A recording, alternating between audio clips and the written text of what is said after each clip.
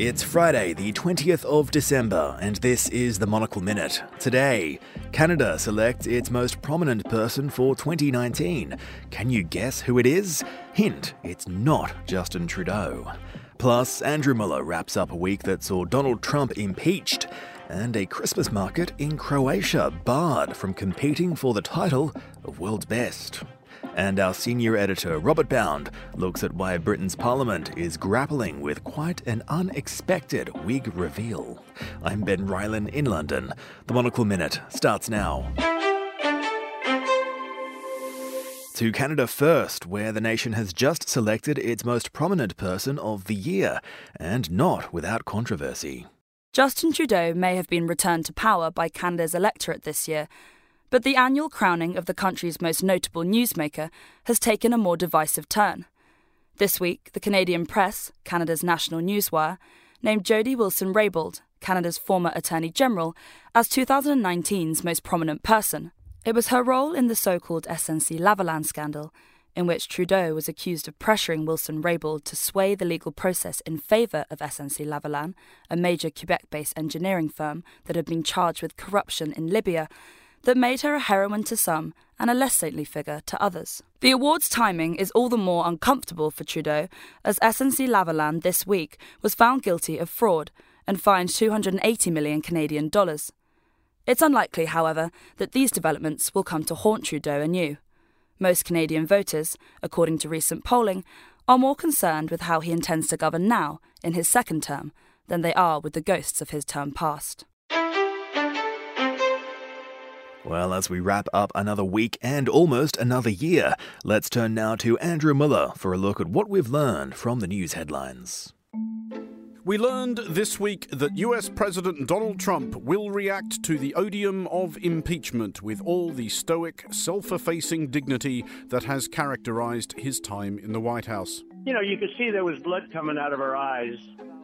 Blood coming out of her wherever. Trump became the third president in American history to be impeached by the House of Representatives, joining Andrew Johnson in 1868 and Bill Clinton in 1998. Whether or not Trump goes one better and gets evicted from the White House now depends on the Senate, where Trump should be pretty safe, at least if Republican senators prove as awesomely unembarrassable as Republican Congressman Barry Loudermilk. When Jesus was falsely accused of treason, Pontius Pilate gave Jesus the opportunity to face his accusers. There are, of course, several key differences between Donald J. Trump and Jesus H. Christ, but one of the more important in this context is that Jesus turned up for the inquiry. It really is hard to know what to say to the voters of Georgia's 11th Congressional District who sent Congressman Loudermilk to Washington beyond, seriously, I mean, come on. We, the we being everybody but Donald Trump, also learned that there is someone suffering a rather greater degree of what Trump might term presidential harassment than Trump himself. Former Pakistani President Pervez Musharraf was sentenced to actual death by a court in Islamabad. Musharraf wisely excused himself beyond the reach of extradition treaties to Dubai some while ago, but it is nevertheless an end to a political career brutal even by the formidable standards of Pakistani politics.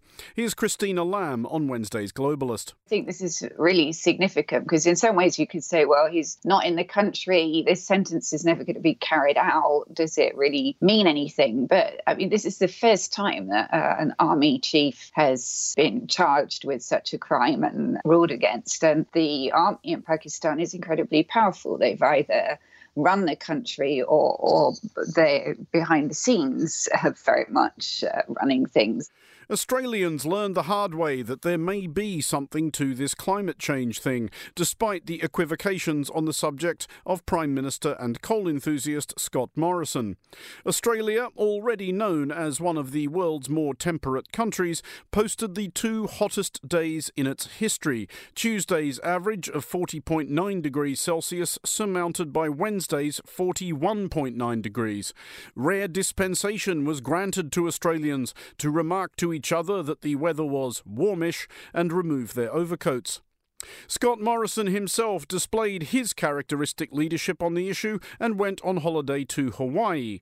A shout-out at this point to Sydney clothier Mr. Koya, which is now selling a Hawaiian shirt emblazoned with Morrison's face and donating the profits to Australia's presently overworked volunteer firefighters. We learned for very far from the first time that for an organisation which wields unchallenged control over about a fifth of the world's population, the Chinese Communist Party can be remarkably touchy. This week, the CCP took severe umbrage with Arsenal Football Club after the Gunners' German midfielder Mesut Ozil made some remarks about China's oppression of its Uyghur people. Demonstrating China's customary sense of proportion in such circumstances, CCTV pulled Arsenal's game against Manchester City from its broadcast schedules, although it would have served as a much stiffer punishment of Arsenal if they'd shown the thing and repeated it several times a day for the next few decades, especially the first half, in which Arsenal appeared to be enacting a live-action metaphor for the career of their most famous fan, Jeremy Corbyn. Here's Brian Klaas on Monday's briefing. If we can't call out the detention of over 1 million people for their religion in China, in places like in Xinjiang and the Uyghur Muslim minority, if we can't back, for example, the Hong Kong protests in favor of democracy, as the NBA general manager of the Houston Rockets did and faced huge backlash, what's the point? I mean, this is what our countries are supposed to stand for globally. We learned that the Parliament of Kyrgyzstan is presently debating a bill which would criminalise any and all disrespect of a particular variety of hat. The locally traditional titfa in question is called the kalpak and is made from felt and usually white with black trim and motifs. The kalpak's protection is being considered by Kyrgyz lawmakers in the context of the country's ongoing attempts to come to terms with a scandal which erupted in 2017, when a photograph circulated online of a kalpak being worn by a dog in Bishkek. And we learned this because the kalpak is among the items enshrined on UNESCO's latest intangible cultural heritage list. This may, of course, result in an onerous surge in demand for Kyrgyzstan's already frantic kalpak makers.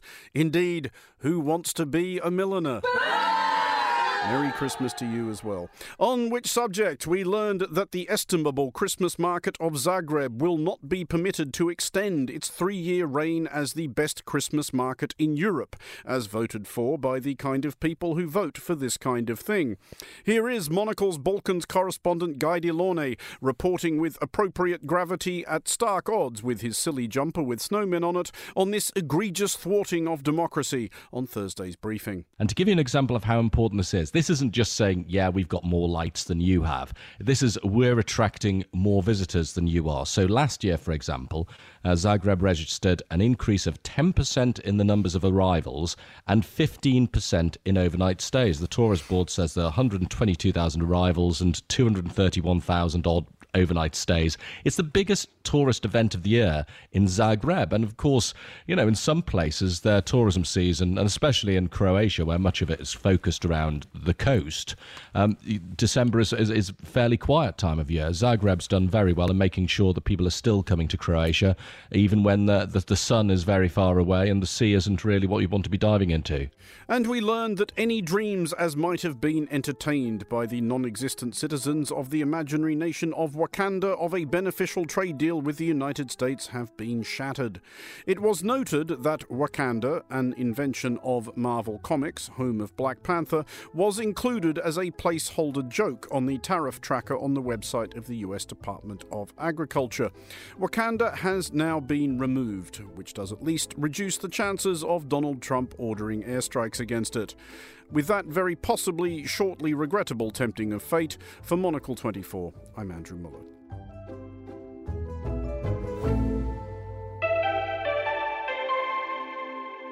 And finally today, our senior editor Robert Bound looks at why the new Speaker of Britain's Parliament is struggling to keep his hair on. My Lords and members of the House of Commons, my government's priority is to deliver the United Kingdom... Yesterday in Westminster, pageantry was the order of the day as the Queen performed the ceremonial state opening of Parliament, a piece of political theatre at which the monarch sets out the UK government's plans. It's a good sort of gaudy. Thrones, frock coats, gold braid and sashes, epaulettes and plumes, fluffy ruffs, court shoes, stockings and wigs. And that's just the men. In fact, it's mainly the men. Pity the dull accountability of a republic. But there was one hairpiece less than there should have been. The new Speaker of the House of Commons, that vital parliamentary umpire who invites members to speak and propose legislation, couldn't find his wig. Apparently, the Speaker's rug was last seen 20 years ago, before major refurbishment work at the Palace of Westminster, and has recently been shunned by a succession of speakers. The last incumbent, John Bercow, recently seen shouting his catchphrase, "Order!" on an Italian chat show, opted not to wear the wig, feeling that doing without made Parliament appear marginally less stuffy and forbidding, in his own words. The new Speaker, Sir Lindsay Hoyle, fancies cutting a bit of 18th century dash, but his cupboard was bare. Should Sir Lindsay wear the wig? What signal does wig-wearing send out? Can democracy survive? Well, in short form, the answers to the above are A, yes, definitely, B, cut-and-dried legal correctitude with a side order of camp, and C, we live in fear. For some reason, there doesn't seem to be a backup wig. Democracy really is broken. For Monocle, I'm Robert Bound. That's our programme for today and for 2019. Thank you to all our editors and correspondents and contributors who make each programme possible. And to you, our listeners, for tuning in. I'm Ben Ryland. Have a very happy Christmas. The Monocle Minute returns in 2020.